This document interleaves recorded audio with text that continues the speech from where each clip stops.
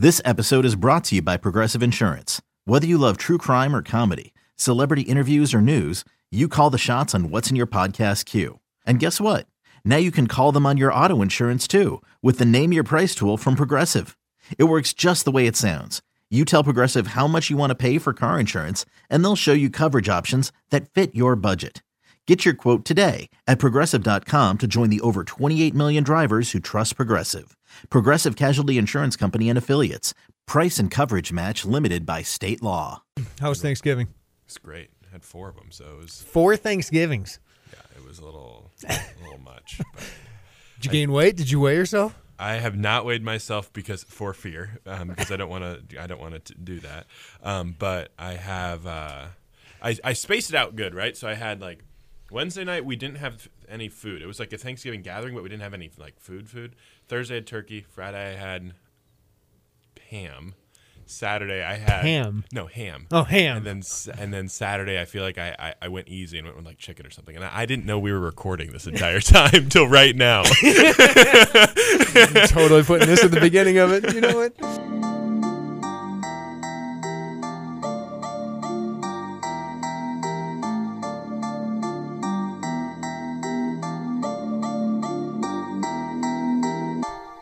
Welcome into the Illini Inquirer podcast, and I got to savor these because it's Jeremy Warner here with Isaac Trotter. I don't know how many we'll be able to do, though I guess I could just call you from Minnesota when you get up there in a month and just say, hey, buddy, what's up? You want to do a podcast? Yeah, I think I'll be totally down to do that, even though I won't be here. I think we'll have to cherish the one-on-one, in-person podcasts. But yeah, I mean, if you want me to come down and talk about football or something while I'm in Minnesota, I'll be more than willing to do that. So it doesn't have to be the end. We are going to do a huge podcast.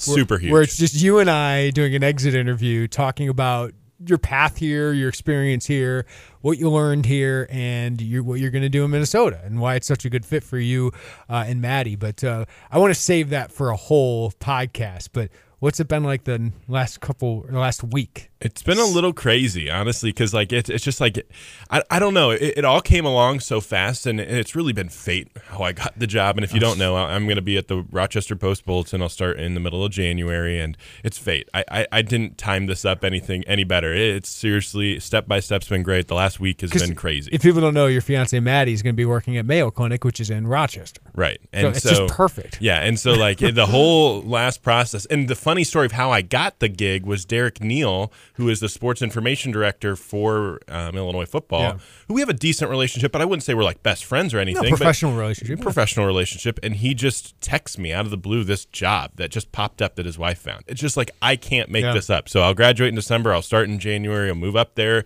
right after the first of the year and then get going. And it's just crazy. I'm so excited for you guys. I talked to you about a month ago after you got engaged. I'm like, okay, he's engaged. I knew you guys were going to get engaged.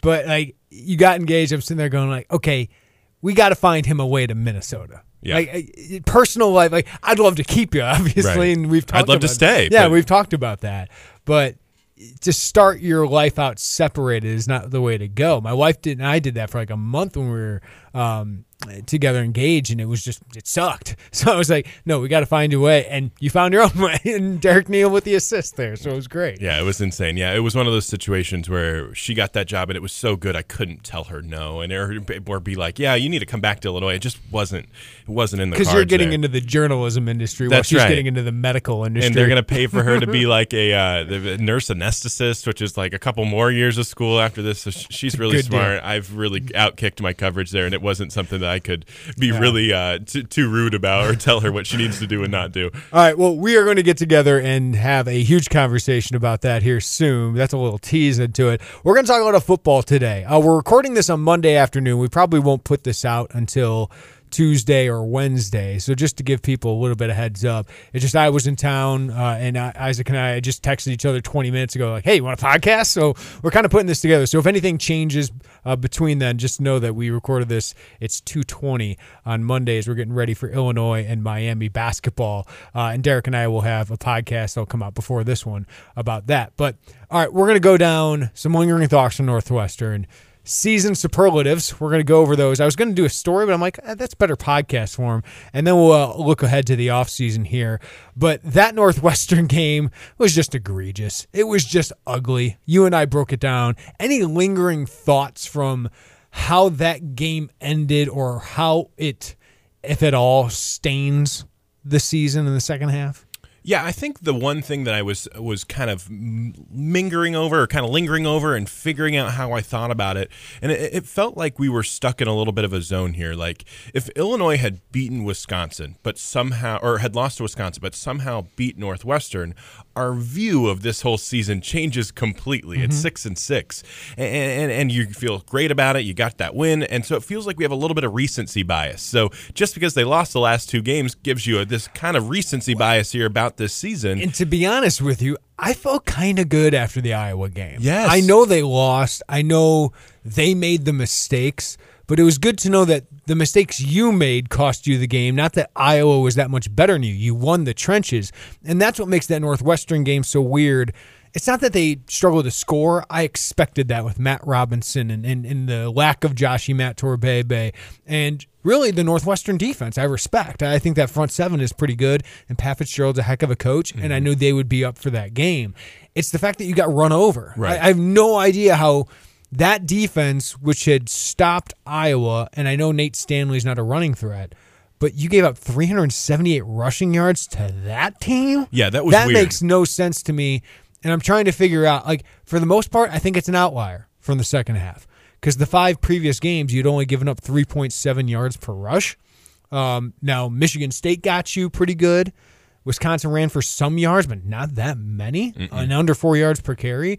So I still don't think it stains the entire season for me, but it does change the way you would have felt going into a bowl game. It changes the way you feel a little bit going into the offseason. Now, as I wrote on Saturday, I do think when you look back at the season, that's not the number one thing you're going to remember. Exactly. You're going to remember Wisconsin. You're going to remember Michigan State. Those are the things you're going to remember. You're going to remember they go to a bowl game. That's exactly my point. If when we look back at this season in 10 years, you're never going to remember this game. You're never going to remember that they lost to Northwestern. You may, a few of them. You're Robert Rosenthal in his Rosenthal, 17. yeah, Robert Rosenthal in the 17 will remember. But the rest of society will not remember that game. It's just like Purdue when they beat Ohio State. You remember that win when Purdue beat Ohio State. You don't remember the losses that were ugly later in the season after that game. So when you look at Illinois football, how many people from 2007 remember Iowa loss? You remember it. You know it existed. You know Missouri existed that year. Or you remember that you got crushed by USC in the Rose Bowl. But the more important thing was getting to the Rose Bowl and Rashard beating Ohio Mendenhall's long State, touchdown run in the Rose Bowl. beating Wisconsin. Those are the things you remember. And so you could argue that win over Wisconsin, even though you had a loss to Northwestern, is better for you long term. So you might feel a little worse about this season right now because they lost to Northwestern. But I would take a win over Wisconsin and a loss to Northwestern, preferring the other way of that in a heartbeat, just because of the magnitude. It got you on SportsCenter. It has you making a public statement that Illinois football is better than what it's been. It definitely is. And that conversation, which I haven't seen it as much, but I've seen Robert and some others responding to it and having the conversation, was this season a fluke? And no, it was. This team was better. Offensively, it took some steps back, but I will say offensively, you played a different style because your defense could actually stop some people. Do I have some concerns about the offense? Yes, but I think a lot of them can be fixed with guys just coming back from injury. I think Brandon Peters got way better as the season went along, and we saw how important he was to the team. Defensively, this team was markedly better, even with some terrible performances. The scheme looked better because you have better, more experienced players. They called things a little bit better. And I think as the talent accrues more and more, that the takeaways are for real. Now, maybe if we want to say 4 or 5 fumble recoveries are fluky, that could change a season. I understand that. But you still would have 23 takeaways. They still force them. Right. Like the forcing of the fumbles is not a fluke. The interceptions are not a fluke, and I'm going to take it, right? If you're an Illinois fan, you take it. You take this and you run with it if you feel like you're a little bit fortunate, but even some of the luck stats don't even have Illinois as one of the luckiest teams in the country. Well, and one of those things, too, is I liked how the coaching staff put guys in different positions to succeed this year. I think they did a really nice job with Tony Adams. He was not that great at safety in the beginning of the year. They realized that Quan Martin was really struggling at cornerback, and they got him off the field and moved Tony to corner. Those are different coaching moves that I don't know. For the last couple of years, it always felt like Illinois was outcoached. And this year, I think there were moments and blunders and the late clock management that makes you wonder. But overall, putting guys in right positions to succeed, I think we saw Illinois' coaching staff give you a little bit of an advantage this year. They were noticeably outcoached in 2 games, right? Eastern Michigan and then Northwestern. Yes. They, I think, outcoached against Michigan State, especially in that second half. Rutgers, I don't think so. I think Rutgers was just in the second half you had your will, but I mean you did outcoach them because poor Nunzo. And then obviously you outcoached Purdue and Jeff Brom. I thought they outcoached Michigan for a while too. Paul Christ.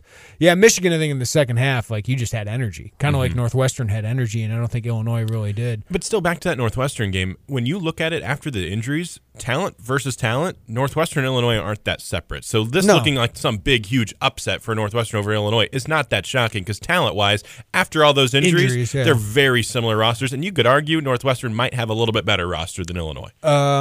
D-line, they'd probably close. Their offensive line looked pretty darn good too. Yeah, but that's I would say Illinois needs to win that game though. I agree. I do think Illinois, even with Matt Robinson, should have been at least a touchdown favorite. Yes. Over that Northwestern team. So it's not excusing that Northwestern. There's no excusing that. Completely agree. Even with the injuries. But I still look at this season as a definite success, and I think we will, and I think we should. Right. And the good thing is, as Lovie Smith said, you can get this bad taste out of your mouth. I don't know how much bowl wins actually matter, but I think for Illinois it matters. I do. I think for Illinois, unlike some other schools, especially after losing to Northwestern, I think that will matter not only to fans. It will a lot to fans, I think, to have a bowl win, be like, okay, we beat another 500-plus team going into the offseason. I think it'll matter for recruiting just to further legitimize you. But it could be the best thing in the world for the players to realize we can't show up even against the worst team in the Big Ten West this year and just expect to win. I really think they thought that. I think you're probably right, too. And you see and you listen to some of the comments afterwards, and it felt like that. And you watch the defensive line get pushed around. You watch the linebackers get out of position a lot. I didn't think the safeties were all that great. They had their moments where they were okay. I think Stanley Green was okay. But for the most part, the defense was not really playing with a lot of effort. And you saw Northwestern bounce off these tackles and finish them off. So you missed Jake Hansen in that way. I think he brings energy. He's their fiery guy. Yes. That he's the one that goes to a dude and says, you're not doing what you need to do and you better fix it or I'm going to rip your throat out right now. Like, he's the one talking trash.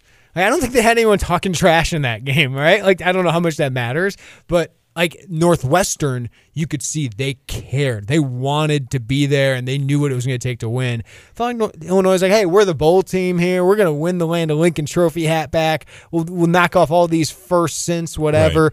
You can't just do it, even against a team like Northwestern, because you're not good enough yet. So Illinois, it was a wake-up call. Illinois is markedly better. They're much, much better, but they still aren't quite there yet. And this is still a stepping stone because next year's always been the year, always. They're good enough to beat some of the better teams in the Big Ten. They're also not good enough to just show up and beat the lower teams in the Big Ten. They showed that against Rutgers too, right? Well, and they've solidified themselves, though, that they are ahead of Rutgers, right? You're not in the cellar anymore, so you're clearly in that 7 to 11 to 12 range. But you're just not guaranteed that next year's all of a sudden going to be 8-9 wins. You know, I feel like everyone thinks, oh, yeah, they're just going to be 8-9 wins. I'd set the over-under at 6. And I know that's not 6.5. Like, I think it's going to be an even 6 in Vegas. I think that's fair. I think you have a lot of seniors that are graduating this year that are really hard to replace. Defensive tackles, safeties, a linebacker that should be all Big Ten, the a spine running back of your defense. Yeah, you have a lot of key dudes, but you still look at this roster and go 30 seniors, 16 or 17 returning starters. This is a team that should be a bowl team again next year, and if you and it has all of this lined up to be what Minnesota had this year, right? You have the same type of recipe to do a little bit of what they did: soft non-conference schedule, early Big Ten schedule that can get you some confidence. First half of your schedule, they need to be like 5-1. Yeah, I agree. They could be 5-1. Well, and here's one thing that I think about too: Tanner Morgan and Brandon Peters aren't that different to me. They're really not. talent-wise. Tanner Morgan has done a lot this year. I'd say Brandon's probably more talented. Right. Tanner Morgan has done a lot this year. He's had great wide receivers that he's taken advantage of. But there's no reason why Brandon Peters can't put up the same type of numbers that Tanner Morgan did or kind of be that same echelon of quarterback. And maybe he's even better. So that's where the Minnesota-Illinois comp, it feels like Minnesota's a year ahead of Illinois. I don't know if Brandon Peters will have his year that Tanner had. I know what you mean by being better. He doesn't have a Tyler Johnson. He doesn't have a Rashad Bateman. Like, those guys are better than a Matt Torbebe. A Matt Torbebe is really, really good. Yeah, they're better, though. Right. And they're better than Ricky Smalling, and they're better than Trayvon Sidney. But he'll have those guys next year. Right. You know what I mean? Like, he'll have Luke Ford next year. He'll have Daniel Barker next year. That's my thing. Like, I think you have a case here where you have all the weapons around him, and if he continues to develop, which Rod Smith has proven that he showed what he could do with him this year, he could be really solid. Here's the thing. Next year, you can't pull an Eastern Michigan. You have Illinois State Friday night, UConn, Bowling Green, off, at Rutgers, at Nebraska, home against Purdue. Yeah, I mean, you could start the season 6-1. Now it's hard after that because you have Minnesota at Wisconsin, and I expect Purdue to be much better next year. By the way, so I'm not going to say you should be 5-2 at least. Yes, right. And remember that Bowling Green team is a 3-9 team this year. That Illinois State team is a FCS program. Even though Adam Solomon did get honorable mention All Missouri Valley Conference today, which and is Gabe pretty Meganson might have another year. He could probably get another year. They'll have some talent. You should still beat them. And UConn's UConn. At Wisconsin, going to be tough. I just don't see Illinois beating them twice in a row, but we'll see. Iowa, always tough. At Indiana, that's a favorable crossover, even though they had a good year. It's a tough game, but Ohio State's on the schedule. I think I can chalk that one up as an L. Big ol' L. Okay, Big, I think I can chalk that L. one up. And then at Northwestern, 10 the year. Which you usually pay better up at Northwestern than you do in Champaign. That's fair. I mean, but could you win 8 games? Could you win 9? Yeah. But that schedule at the back end is why bettors in Vegas are going to have a 6.5 line, or that's why the line will probably be 6.5 or 7. I could see it being 7 just to get people to try to think about that under. I think it'll be 6.5. Yeah, I think it'll be 6.5 too. Yeah. But what would you take there? I'm thinking the over. This is with all those seniors, with what they probably will do. Sets up well, but I expect Nebraska to be much better. Really? I expect Purdue to be much better. We said that about them last year, though. Yeah, but I think this is the actual they'll have more talent. He is recruiting well. Yeah, he is, and they beat you this year. Purdue, I expect to be better. Hopefully, you don't have, or maybe Illinois should want to play them again in a rainstorm. Maybe another one. Yeah, and I just don't know if it'll go the same way. Minnesota will have to be worse. Right, Tyler Johnson's gone. They're going to lose a lot on defense. Carter Coughlin's gone. The PJ wins, man. Indiana, I wouldn't expect that. They're going to take. But you know what I mean? There's not, besides Rutgers in the Big Ten, there's just no gimmies. There's just no gimmies on that schedule. And you got to go at Wisconsin and play Ohio State. Those are 2 pretty much guaranteed L's right there. Yeah. All right. The all Big Ten teams are going to be named on Wednesday. So let's put out, who do we think? I mean, Dele Harding's probably the most likely first teamer if there's a first teamer. I think he's got to be. I think he's the only one I think will happen. I think Dele, when you look at it, he's number 1 in the Big Ten in tackles. Not even close. And he's the guy who's in second place is Ben Holt from Purdue, and he has 33 less than Dele. And I don't even think Ben Holt will be a first or second teamer. And then if you look in Big Ten play, Dele's averaging 13 tackles per game. The next closest one is like 4 tackles behind him. Yeah. That's absurd. And 13 tackles for loss, 3 interceptions, right. 3 They're not empty fumbles. tackles. Right. So it's not just a guy on a bad team getting a bunch of tackles. He was really good. Mm-hmm. Now, there could be guys like Micah Parsons who get ahead of him. Zach Bond's probably known as a linebacker. He didn't have a great second half to the season. I like Cam McGrone at Michigan. Malik Harrison at Ohio State's really good, too. Right. I mean, Ohio State's probably going to have a guy on there. But his stats should really help him. They should really help him. Second team at worst for him. Yeah. I mean, we can make the case for Blake Hayes. There's some other good punters in the Big Ten. Rutgers guy got to work out this year. Ohio State's punter's always good. So I don't know how they're going to. If you want the case for Blake Hayes, here's the thing. He's second in the Big Ten in punt average, which means that only one punter averaged more punts. But it was also Michigan's punter who had about 30 less than him total. And you want a long punt of the season? Blake Hayes is number 2 in the Big Ten. Only one other punter had a longer punt than him, and he had a ton of ones inside the 20 and a ton inside the 10. And if I'm Illinois, I throw out that one where he put it down at the 1-yard line at Purdue in the rain like 70 times. I don't know if they made the case. Like, I don't know if they've had Should we start that Blake Hayes for first team All Big Ten hashtag? I think it's too late. I think they already voted on the All Big Ten teams. We should have had a campaign, and all he had to do was do the punt that he just nailed the pylon. Right? Like, that's all you do. 61 yards, I believe it was, and he just nailed the pylon. It was ridiculous. But it's hard for me to think that there's a better punter in the Big Ten. I think there could be comparable ones, like Will Hart might be comparable. The kid from Rutgers might be comparable. But I just don't know if there's definitely a better one. He's got the best punt average for an Illini since Steve Weatherford. Kind of a big deal. He's the only guy that has a better He does not have the muscles average. as Weatherford, though. Yeah, you got to work out a little more, Blake. Yeah, seriously. 6'4", 220. He's one of the most impressive dudes coming off the bus. We always said, though, that he looked like a quarterback. That's our thing that we've always said throughout training camp. He looks like a quarterback. He does. All right, who would be the most likely other guy than Blake Hayes and Dele Harding to win first, second, or third team? I think it's Kendrick Green. I agree with there you. are so many little details. I mean, when you're looking for offensive line play, especially as like a media guy, what do you look for? You look for one, PFF usually will tell you a lot, and 2, you look for big crushing hits on film. And which Kendrick I don't always has both agree of with those. PFF, by the way. That's a weird little. Their numbers are weird. Sometimes they can. Sometimes they can be weird. Like, I think Vidarian Lowe had a better year than Alex Palczewski personally. Palczewski's a better run blocker, but I think Lowe is by far the better pass blocker. But they have Palczewski a little bit ahead. Though I think Lowe is still right there with him. Yeah. But that's just personal preference. It's just weird. And I could argue that Sidney Brown was better at safety than Stanley Green. Yeah. But Stanley Green is now second in safety. Though Sidney Brown's first couple games were probably so bad. That's true. He was a different player in the second half. That hamstring got healthy. My God, he really looked good. like a sophomore who's only starting to play his second year. Well, look at that. Looked healthy. True. In the second half. All right, Kendrick Green. I think Kramer could be in there. Doug Kramer is just so consistent. The problem, though, is that there's so many darn good centers in the Big Ten. Yeah, and Illinois didn't have a great running game this year. It was fine. It was solid, and people have been questioning to me the offensive line. I still think that's been the strength of the offense. Peters has been a vast improvement at quarterback, in my opinion, but Doug Kramer's been solid. Kendrick Green's had moments of brilliance, right? I think Vidarian Lowe is a pass blocker, is one of the better pass blocking left tackles in the Big Ten. Alex Palczewski is a devastating run blocker. And I thought Pettibone was fine. He was a serviceable starter in the Big Ten. The problem is A.J. Bush wasn't here. So defense is keyed on the running backs.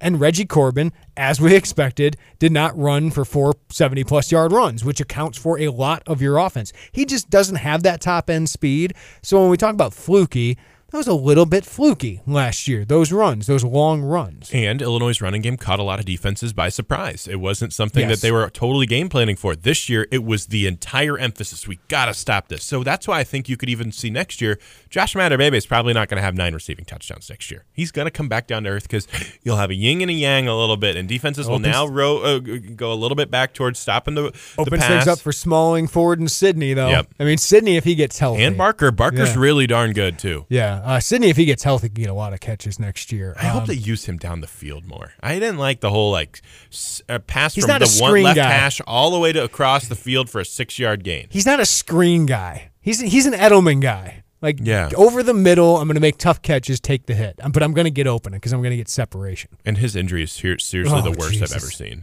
this season. That was awful. All right. Anybody else? I mean, Kramer, Palczewski might have a chance. I think Jamal Milan should be in the conversation. I hope he gets honorable mention. He didn't have the counting stats of even, say, like a Batiku, but he was just disruptive, especially that middle portion of the Illini schedule. I think Jake Hansen still has a really good case. If he were healthy the entire year, yeah. I could possibly make the case for him over Harding. I think so, too. And I think just the missing those 3 games right at the end of the year have bothered him. But if you look overall, he's still one of the top. He's number 7, tied for 6th in the Big Ten in tackles per game. That's pretty impressive. If you had to predict the most likely to get first team next year outside of Blake Hayes, it'd be Hansen for me. Because he had 7 fumbles that he forced still, which is still number 1 in the Big Ten despite missing 3 games. I had to Chase Young, Yeah, so you have all of these different things that he's done so well this year. I think there's a case for him to be a third-team All-Big Ten linebacker, but I feel like I hope the he numbers gets are going to hurt mention. him. That'd be nice, but I don't know if he'll get a vote. All right, when we come back, let's do our season superlatives. We'll hand out our offensive MVP, lineman of the year, defensive MVP, plays of the year, and guys we're looking forward to most seeing next year. That's next on the Illini Inquirer podcast. All right, Isaac, I threw this list together like right after the game, after Illinois finishes 6-6, gets to a bowl game, and Dre Brown was named the team MVP, also won the Bruce Capel Award, which is probably a bigger honor than offensive MVP. I get why Dre Brown got it. He's the story. So talk about narratives. I think the Illinois they coaches, crushed it. They crushed the narrative story there.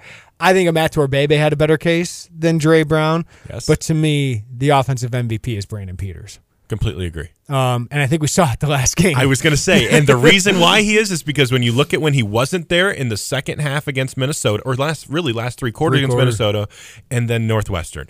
And you could argue 3 out of the 4 quarters against Michigan, too. Yeah. Matt Robinson put it together for that third quarter, and that was really good to see. Right. Brandon Peters, in the games he played almost completely, 4 quarters, right? Illinois was 6-3. There's a reason why. They would have probably lost to Minnesota, and they probably would have lost to Michigan with Brandon Peters.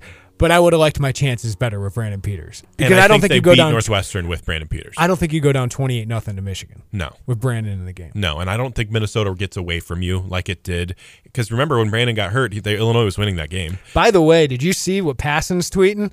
Mike Moustakas, 4 years, $64 million to the Cincinnati Reds. Good for you, Mike Moustakas. I thought for a second it was going to be the Cardinals, and I was going to get really surprised. Okay, the Reds are all right. Back to baseball, real quick here.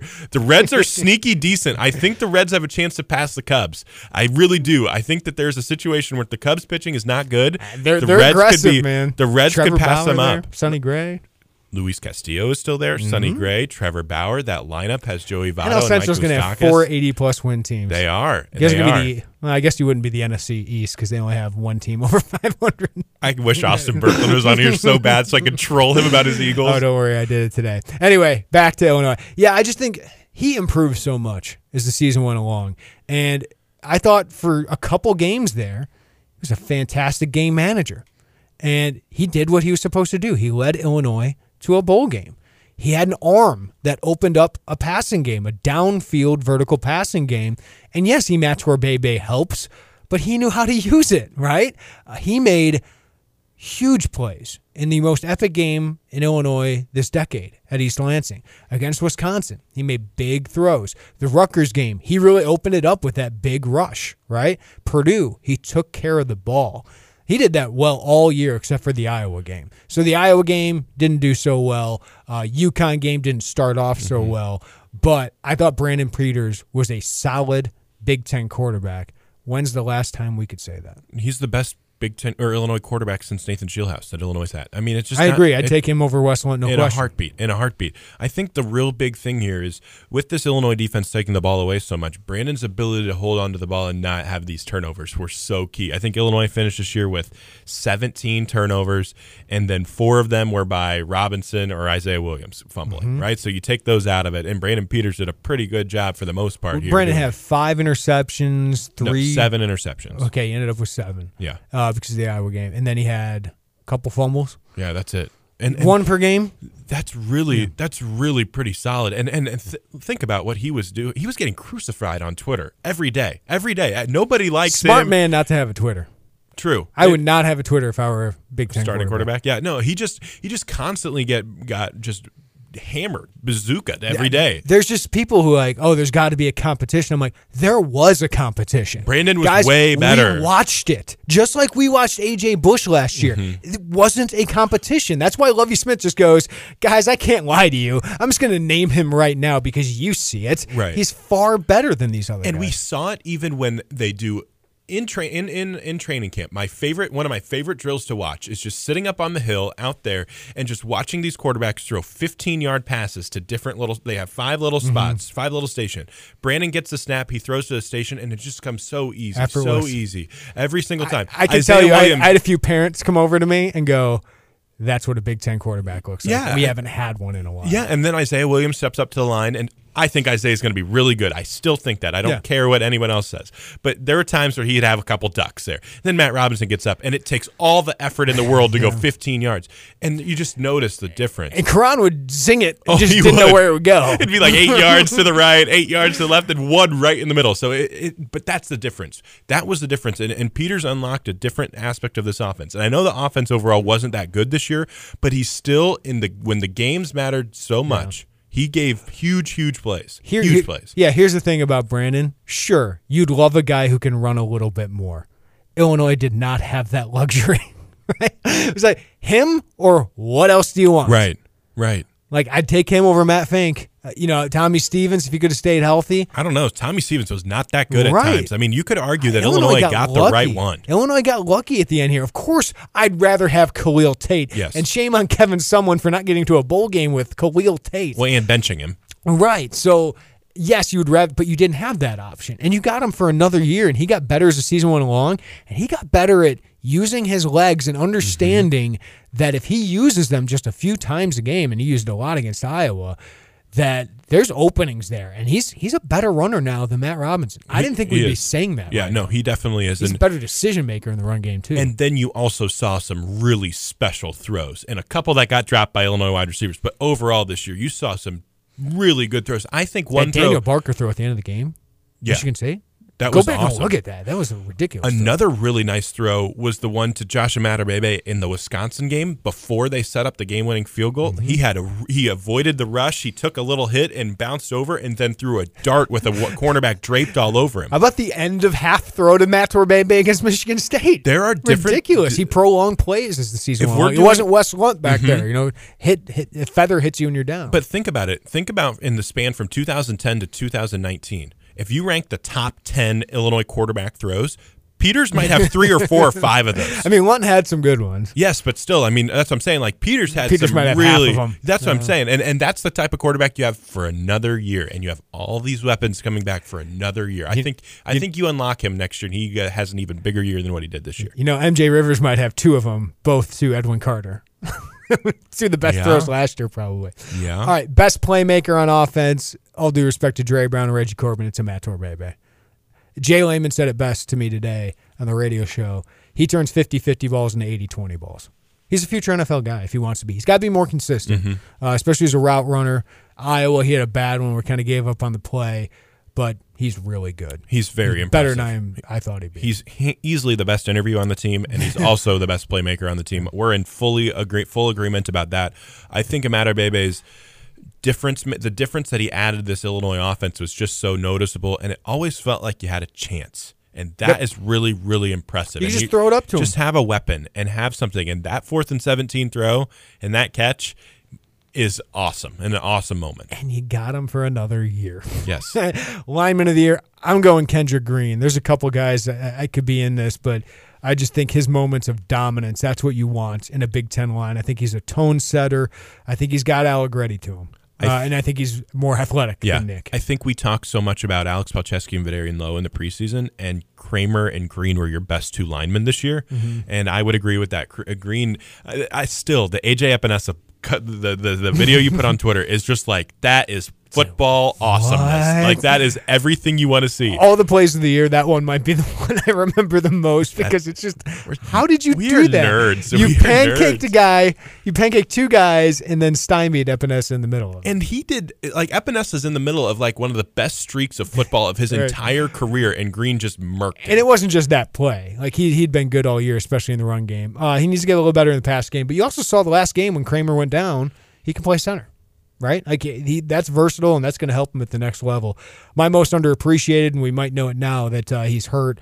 It could be serious here, but center Doug Kramer was just so consistent. And, talking to guys like Martin O'Donnell and watching it on film, just how quickly he can step and just guys that are bigger than him.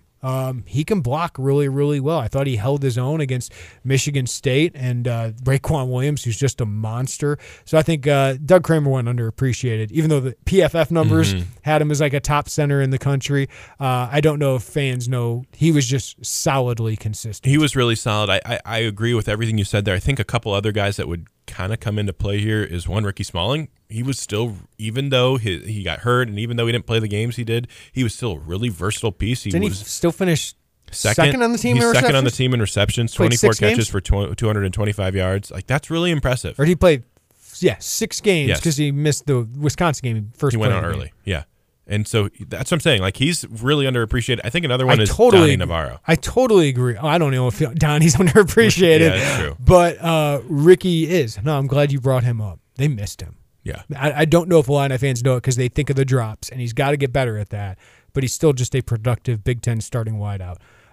Most improved, I could go Dre Brown here. I'm going Vidarian Lowe. Yeah, that's a good one. I would have gone with Daniel Barker. I think Barker's gotten a lot better this year. Yeah. Even though his blocking wasn't great towards the There's end. a reason he wasn't a starter towards the end, though. Right, but still, some of those touchdown catches were huge. Yep. The one against UConn was huge. Obviously, the biggest touchdown catch of the year against Michigan State. He had some big He's a moments. threat. He He's had a threat. big moments. I just think Vidarian Lowe went from inconsistent guy who got benched for Jake Cerny last year to, man, he could be a pro prospect as a senior, right? You could argue he's their best pro prospect as a senior, right? That's the type of discussion we're having here. Yeah, Bebe. I mean, Batiku's got a long way to go, but he's got the skills. Eifler, Hansen. But if you go just frame wise, I agree with you. Nobody is better than There's a Lowe. lot of guys on this team next year that go, they could be drafted. Nate Hobbs, of course, our guy. Oh, that's my number one. Blake Hayes. This guy.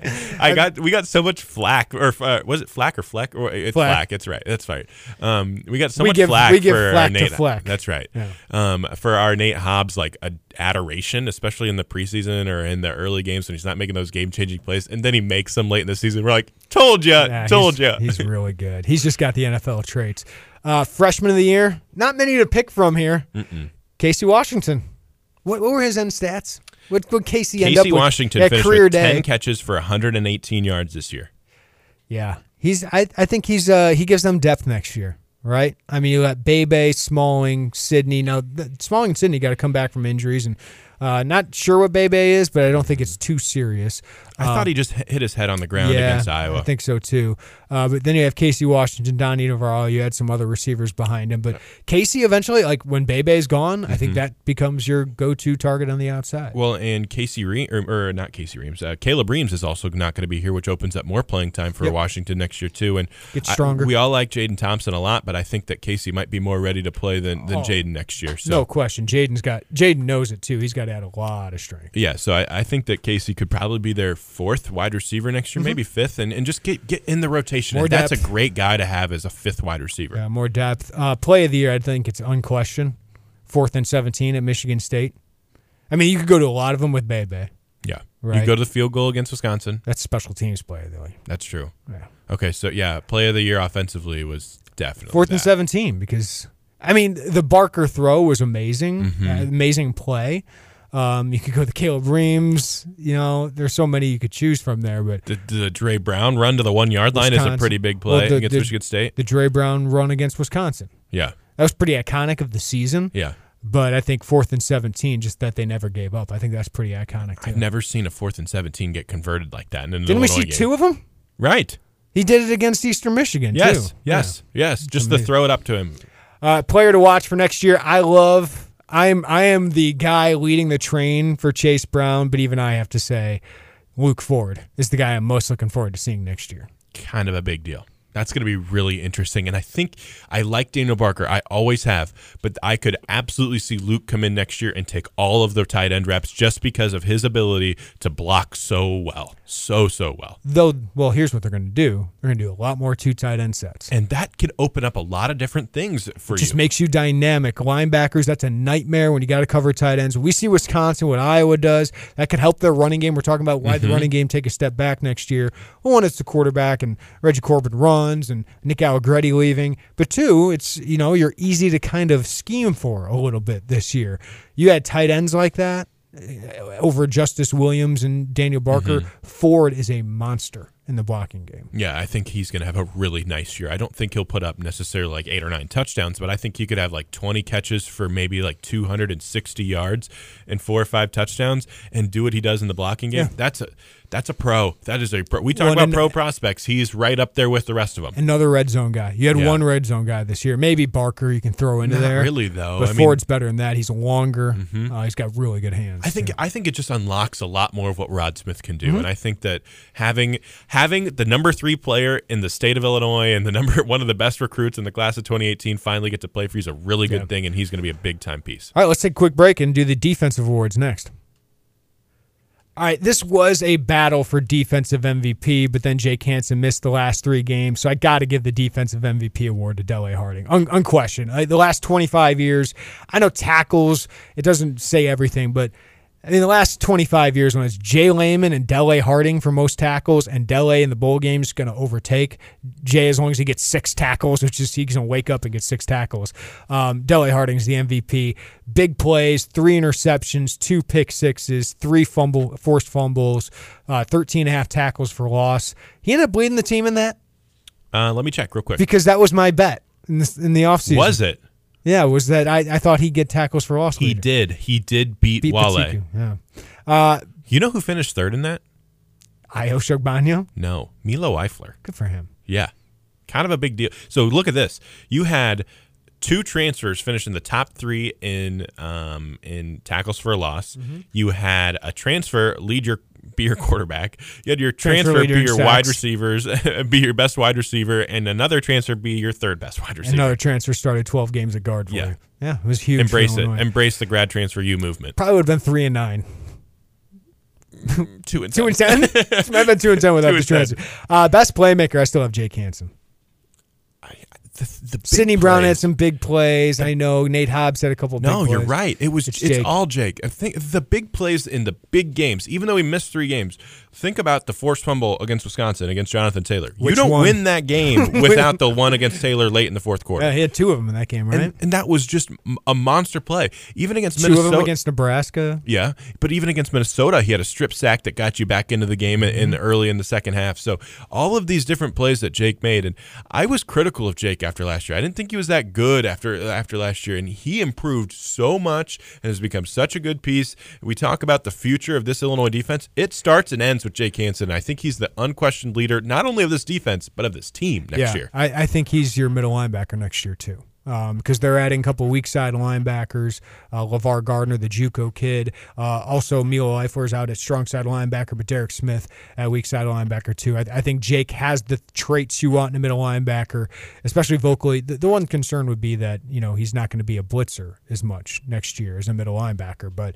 hopefully Eifler and the other guys can step up there.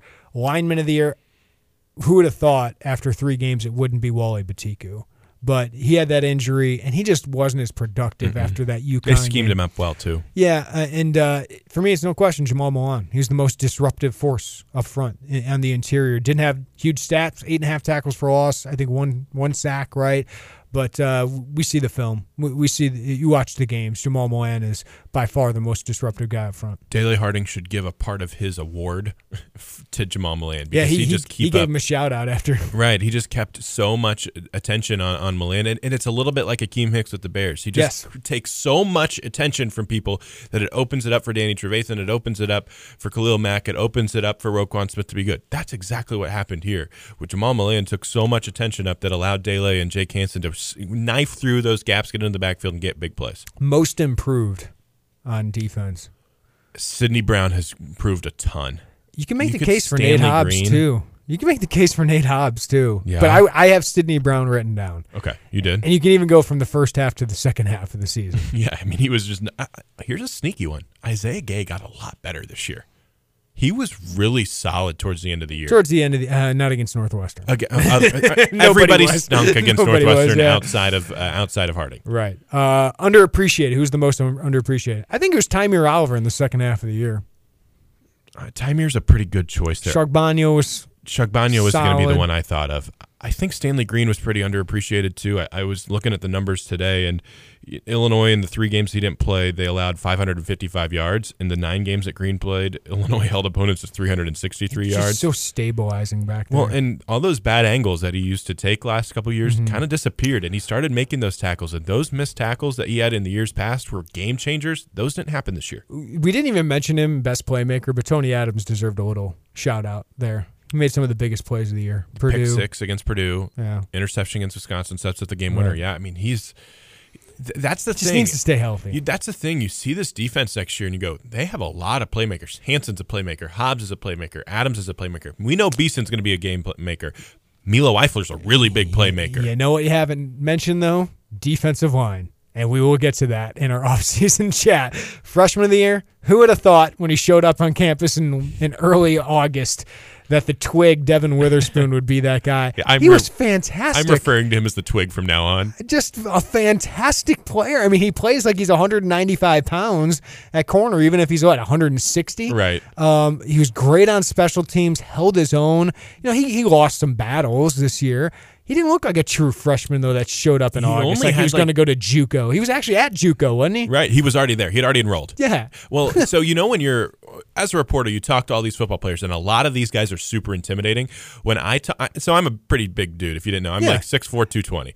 But when I walk into talk to Devin Witherspoon, I'm not intimidated of this kid at all. I could absolutely destroy him if we wanted to in a one-on-one wrestling match. I don't know. I think I take Witherspoon. But that's what I'm saying. But just body slammed a dude against Iowa. That's what I'm saying. Like, that guy just goes out of here and just goes crazy things. It has no fear and just throws people around. He is a really, really competitive kid. I like him as the 4th corner next year. Here's the hard part here, and it's kudos to a defense we had huge questions about. Play of the year. How many can you think of with this defense? Whether it's the Hanson forced fumble, whether it's the Sidney Brown pick 6 against Michigan State, Adams interception against Wisconsin. But for me, I think it's the Witherspoon chase down tackle against Wisconsin. I think that one just changed the dynamic of the year, kind of like that Terry Hawthorne chase down against Michigan changed the way of that game. I think that changed the season, that Illinois had a chance, then they get 3 stops in a row at the goal line. I think that changed the season right there. I think you're right. I think that's the right call. I think mine would still probably be that interception by Tony Adams that set up the game-winning kick, because if they complete that pass, the game's over. But both of those things are huge plays. And how do you now put the Sidney Brown pick 6? Right. And it was like one of the best run backs I've seen. Exactly. And the story behind that run back is really interesting, too, because of Sidney Brown. Like, he had talked about how, when he first got to Illinois, there were situations and times where if there's a loose ball, Lovie Smith always says, pick it up and run back. And he was like, it's an incomplete pass. Why are we picking this up and running it back? Well, it's because you never know when the ball could be dead. And in that moment, he got an interception, and then he's gone, just like he practiced every single day. That was really cool. Yeah. Who's your defensive player to watch for next season? Marquez Beeson is really close for me. I wish I could pick Calvin Avery. I don't think I can. I can't. For me, I think it's Milo Eifler. I was going to go Marquez or Milo. I know most people want me to say Marquez, and I think he's going to be great because his first week of camp was ridiculous. He's their best corner. He was the best corner in the first week of camp. So he could be a game changer right away. But I think they need Milo to step up. He had flashes this year. I still think it was kind of like Brandon Peters, though. It's like he hasn't played a lot of college football to this point. Just played a bunch of special teams. So I think he needed to get his feet wet, raise his football IQ. A guy that hadn't played a lot of football in his life. He is. But he's a freak of an athlete, and I can tell you, and the scouts are already talking about him. Like, that is what an NFL linebacker looks like, the closing speed that he has. I'm really excited to see what Eifler can do next Eifler and Beeson are the easy ones. Here's some deep cuts, though. I think one of these 3 freshman defensive ends are going to be pretty good next year. One of Keith Randolph, Seth Coleman, or Moses Okpala. And I'm going to take Okpala out of it because he's really raw. So I think he's defensive tackle now. Yeah, that's right. So I think one of Coleman or Randolph, they're also going to get to play a lot because there's going to be instances where some guys are gone. I'd bet on Randolph. I think so, too. That kid plays, and you saw it in basketball. He has a little bit of an edge. He plays with a little bit of fire, and that's what I like. And he's pretty refined, too, for a kid who's only played football a couple years. And I would say Coleman could play a role next year. I think it's a pass rush specialist, but I do think he can play a role. I think Randolph has to be in the rotation next year. I think he's going to be decent next year. I think he's got something there that I really like. Yeah. All right, special teams MVP, Blake. no doubt, Blake. Don't even need to discuss it. Special teams play of the year. McCourt field goal. Although the kick to the 1 yard line was, you could argue, more impressive. Still, the McCourt field goal. Most looking forward to seeing next year. I got two guys. Okay. One would be Caleb Griffin because I'm not sold on McCourt. I think that needs to be a competition. Here's my hot take. Caleb Griffin was still the best kicker that I've seen this year and should have won the job in the preseason. I get that McCourt got that, but I still think he should have been the guy. I mean, what we saw in practice the first week, it was kind of like the Matt Robinson thing over MJ Rivers. Like Matt Robinson a year ago when he was a true freshman was far better than MJ Rivers the first week. Then it was kind of like a tie the second week, and then once we were gone, MJ Rivers blew him away. It felt like that's what it was this year because Caleb Griffin was by far better in spring. He was better the first week of camp.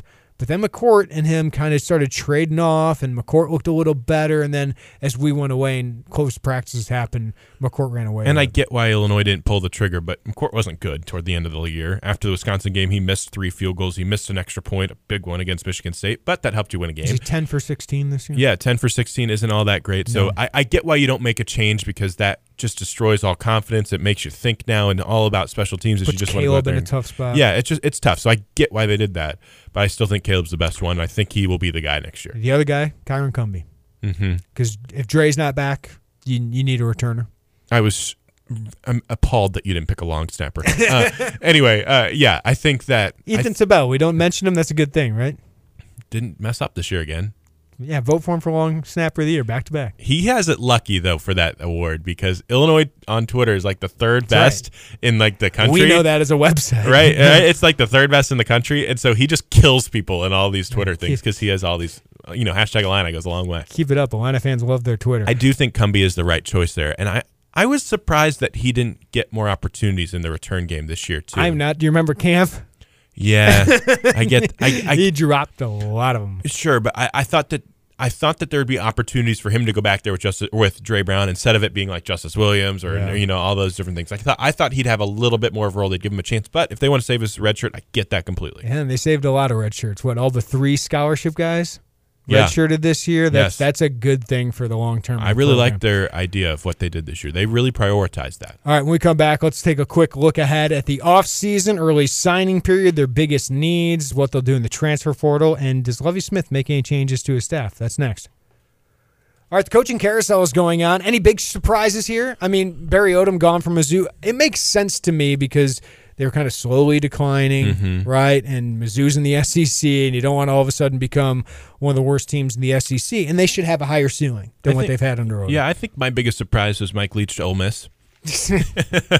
Happened for a second. Right, yeah, it was good for a second or two. That was really interesting. Ole Miss, by the way, firing their coach Matt Luke, it does open a chance for Illinois. Lakevius Daniel, really good corner at the JUCO level. He decommitted. Give me all the corners. You cannot have enough of them. Well, DBs, they could use the safety. It'll be interesting to see if any of the corners move to safety, if Adams moves back there, what they decide Quan to do. Martin's already moved back there to safety too, which is where they recruited him at the beginning. Right. And of course, Illinois is going to have to see what kind of attrition they have. I wouldn't expect a lot of big names or at least significant names on the depth chart, but you never know this time of year. I mean, Matt Judd so far, my guy. Devastating, man. Devastating. Like every once in a while, you go to camp, you pick out a walk-on, right? And last year, Jordan Holmes was my guy, and it proved to be pretty good. Donnie Navarro was also your guy, which proved to be good. Well, that one was easier because at least he was a Division I producer, right, at Valpo. But Matt Judd I liked. He was just kind of a big, athletic guy. I thought could play special teams like Bryce Barnes, but played one game this year. And, you know and who that my was special teamer is? Ryan Mead. I really think he's going to be decent. He had some really good moments. It's amazing that a walk-on comes here from New York. It's expensive. Exactly. It's really expensive. No, I think he's going to be really interesting. He played a Liggs recruit. Yeah, he played 4 games this year. Also, Bryce Barnes got called for a late hit against Northwestern, and I'm appalled because a Gibson City kid needs to absolutely rip someone's head off if they're going to get called for a late hit, and that was a very lame late hit. All right, early signing period is just 2 weeks away. Hard to even fathom that. The biggest need is by far defensive line. And they're doing a good job with their efforts. I think they're doing a really good job prioritizing. Yeah, I think they feel really good, and I think they should. They've Lovey, the first visit he took after the Northwestern game, just about 24 hours after it. Wesley Bailey at Canada, defensive end. Not going to make an immediate impact. He's a little bit raw as a football player, but athletically, everything you want. They're fighting the Flexter. in Minnesota for him. Could visit somewhere else too. DeVare Levinston is another one, a JUCO defensive lineman. Just visited SMU, has visited some other places, but he's been pretty quiet, but he told Rivals that he's going to visit Illinois this weekend, so we'll see if he comes through on that. He seems like the priority defensive tackle as a JUCO, but they need one. Mm-hmm. They absolutely need one because you have Calvin Avery, Jamal Woods, Dion Pate, and Moses Okpala. No Larry Oladipo, no Jamal Milan, no Tymir Oliver, no Kenyon Jackson. And at training camp, those were 4 of your top 5 guys at the position. Easily. Right? So that is a huge concern. I think they could get Anthony Shipton if they want to, a defensive tackle out of California, this burly-looking guy. Reminds me of Tymir Oliver, right? Just a solid rotation. He reminds me of Rob Bain a little bit. A little bit, but that not overly athletic, right? But just a big physical presence. So I think that's a guy they could get. Also, defensive line, I think they're sitting well with all of these kids that were once at least committed. Well, Trayvon Riggins is another defensive lineman that they feel pretty good about too. Well, that's what I was getting into is Trayvon Riggins, who was committed to Miami. Their lead for him, he just decommitted. Jaquari Wiggles, Georgia Tech commit. Illinois thinks, hey, they went 3-9. Maybe we can flip him. They saw his film, really liked him, kind of like Jamal Woods. He's visiting this weekend. That's a good sign. He did tell me that unless something changes, Georgia Tech is still his option, but Illinois got a chance to make them change, right? And the guy I most like of their D-line targets is Jerzon Newton, a Maryland commit. And Maryland had a terrible finish to the year, only beat Rutgers over the last 10 games, right? And I think Illinois got a good chance of flipping him. They've done really well down in that Clearwater area, and I think that would be a fantastic flip. Just really athletic, versatile defensive lineman that could play the 3 technique eventually. I don't know. I don't think any of those defensive linemen, defensive tackles that are prep guys you should count on next year, but they need long-term guys there. Yeah, and I think you're seeing Florida become a bigger state that they're really targeting throughout this season and throughout this offseason. Because last year was weird. Seth Coleman was the only guy. The 2 previous years, they lived off Florida. They did great down there. And so you see all of these Florida guys that they're prioritizing. Lovey's good down there. Kenoto Hudson was a big hire down there, and I think that's a good fit to get him down there and to get these guys. And Austin Clark is really good at his job. I was going to say Austin Clark's doing a lot of work down there, too. So I think Austin and, Corey's gone down there, too, Corey Patterson. One thing, though, that I noticed with all of these different dudes is if you land a few of them, you're also hurting a lot of Big Ten teams. Minnesota and Maryland, all of these Big Ten teams you're stealing from, and that matters. That matters. Illinois stealing from other Power 5 programs? That doesn't happen. One guy that I feel like Illinois really missed the boat on this year, hold on, I totally forgot his name, Willis Singleton. I really think that loss is going to be one that we think about, and I wish they could get back involved there. Iowa State, bad couple weeks there. Jalen St. John, Willis Singleton. Just a tough couple weeks. That kid had a great senior year, 14 sacks and 23 tackles for loss. So I think that was great cultural fit, academic. Yeah, I think that would be really interesting to see if something, if Matt Campbell's name starts rolling a little bit now with some of these bigger names, bigger jobs. Yeah, that could be a guy that you circle. All right. Some other big names, though, they could add another quarterback, and I would expect them to. And I think you always got to add as many quarterbacks, as much talent as you can at that position. I think we saw at the end of the year, listen, I'm high on Isaiah Williams, but they can't just relax at quarterback with Brandon Peters for one more year. And, Isaiah Williams will definitely be the guy. They need to add as much talent as possible. So you got C.J. Dixon. He's kind of a pocket passer, big arm. But then Deuce Spann kind of reminds me of A.J. Bush. It's a different kind of quarterback. Big, long, athletic, has a strong arm. I think that'd be a good add. Add more talent to that quarterback position, and then you let the cards fall as they will. Yeah, that's the thing. There's going to be attrition at that position. So will it run off somebody? Maybe. But if they want to run off, they run off. You got to keep adding talent at the most important And it's position. not even running off someone at all. It's more of a situation where maybe there are quarterbacks that go, you know what, I don't want to be a part of a 7-quarterback room, and I want to go somewhere where I can play. Yeah. I get that. That's fine, but Illinois you have to keep adding talent. Yes. You can't just be like, it's your turn. No, it's not. No, it's not at all. And I think that when you have good relationships, to continue those, because the thing with Deuce Spann here is that he's got relationships with Trayvon Riggins, and he's got relationships with other guys that you're recruiting. Yeah, so that is big to have as well, too. There is no position that is more flaky than quarterback. You can have a quarterback that's really good one year that gets hurt, and then your entire team is destroyed, right? Purdue. What? Purdue. Yeah, right. Look at that. I mean, you had one injury, and it destroys your entire team. Well, and David Blau, I thought he was real, and that's why I had questions about Purdue this year. Sindelar, yeah, he can throw, but he's a statue back there. Mm-hmm. Blau made plays with his legs. Obviously, the biggest target I think left on the board, that's not a transfer, Antonio Doyle.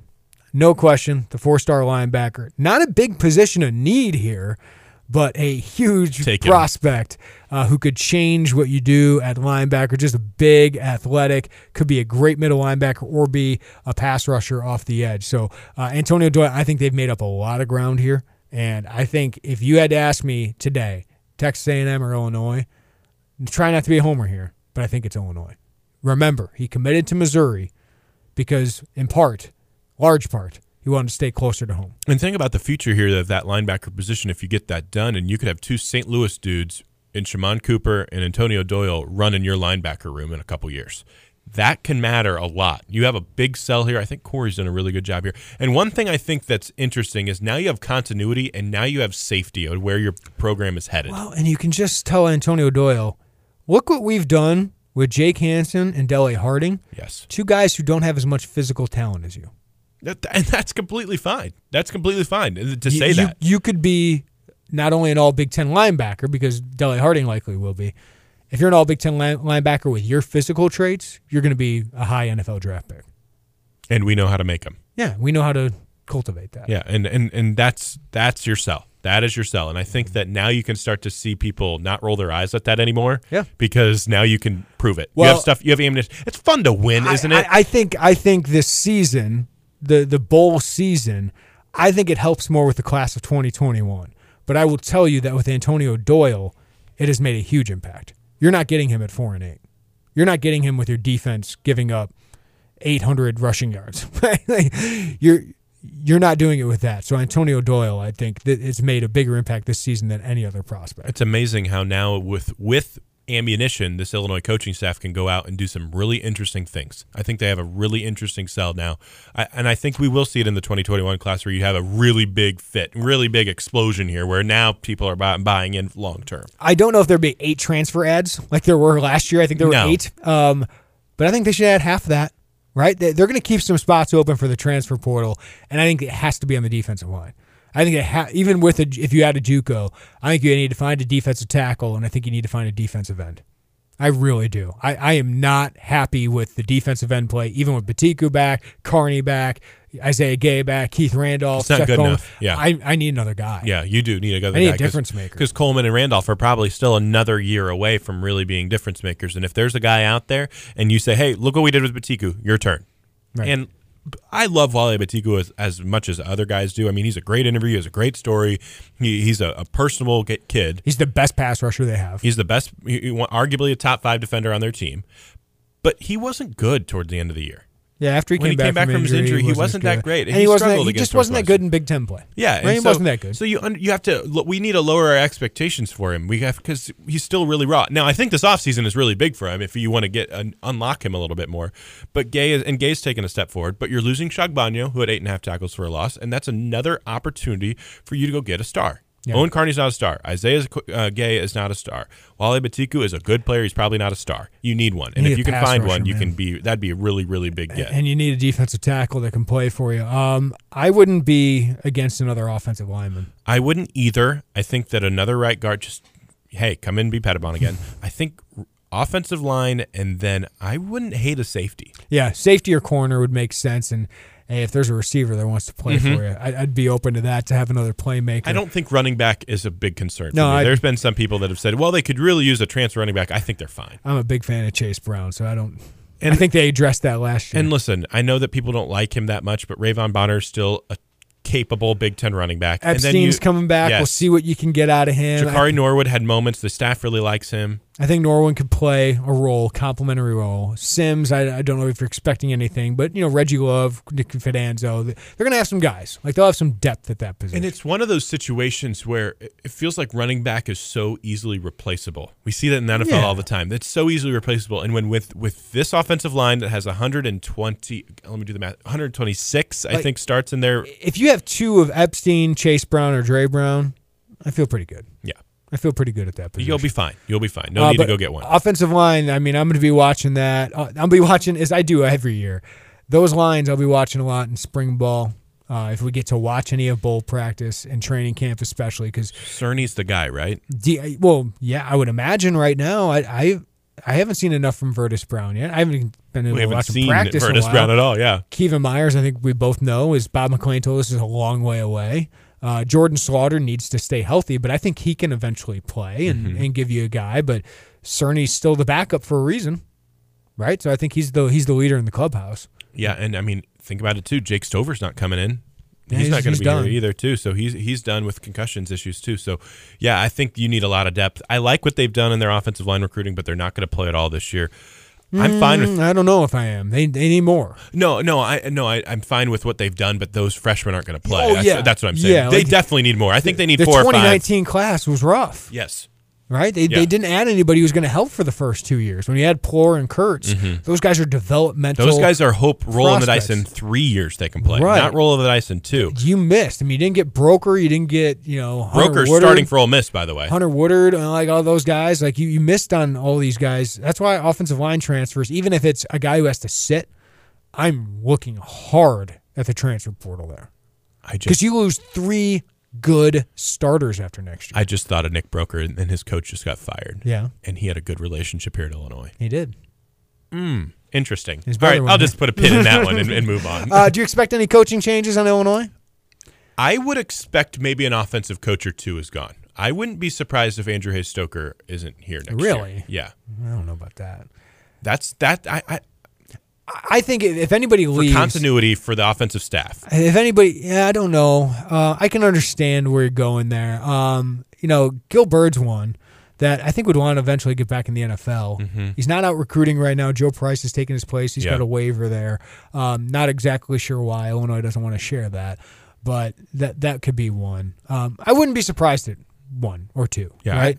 But I don't think it's not going to a be full 4. Yeah, like we have each of the last 2 years. No, I really have I don't know about Stoker. Defensive coordinator.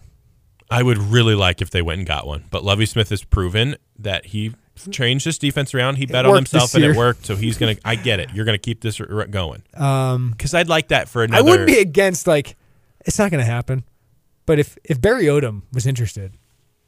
Thank you. Thank you. You know what I mean? Like, Lovey's got his defense. He's got his scheme. He's got his guys. It'd probably be more someone that he's got connections to in the NFL, right? Like, if John Hoke wanted to coach, that would be the guy. But if you're Illinois, you could make a big splash like that. You might have some cachet to land somebody who thinks I could be there a couple years. Think about how good Mizzou's defense has been in the last 4 or 5 years. That's all because of Odom. And anybody even questioning offensive coordinator, I don't see it happening. No, you paid him. You gave him a raise. He's getting paid $750,000. He's got to be better next year. Yes, he needs his guys healthy for one. And he's got to be better. He didn't have a good game against Northwestern, right? Like there were moments where you're frustrated with what Rod has done, but he's still giving you. You still have a leash with him. You still have a leash. Maybe there's got to be some warmth. He's got to have some continuity. Right. Like, if you do this again next year, like the numbers you put up this year, then I think we can start having that conversation, especially if Illinois struggles. I think they changed their offense a lot based of what their defense did, too. I agree. There were different times where they go, we cannot turn the ball over, so we're not going to make some of these game-changing plays. We don't need to go for 500 yards and score 40 points in the second half of the season. Like Rutgers and Purdue, they didn't put up big numbers because they didn't really try to. No. Right? No, and also, think about this. They played some really darn good defenses this year. Michigan State's probably going to finish top 25 in defense. Wisconsin will. Michigan will. Northwestern is going to be one of the better defenses, too, that they've faced this year. Minnesota's defense is decent. I wrote it in my offseason checklist. I know fans don't care about this stuff, but you scored 25 against Michigan. Only 2 Big Ten teams, I think, scored more. One of them, Ohio State. Wisconsin, I think only one other Big Ten team scored more points against them. I think it was Penn State.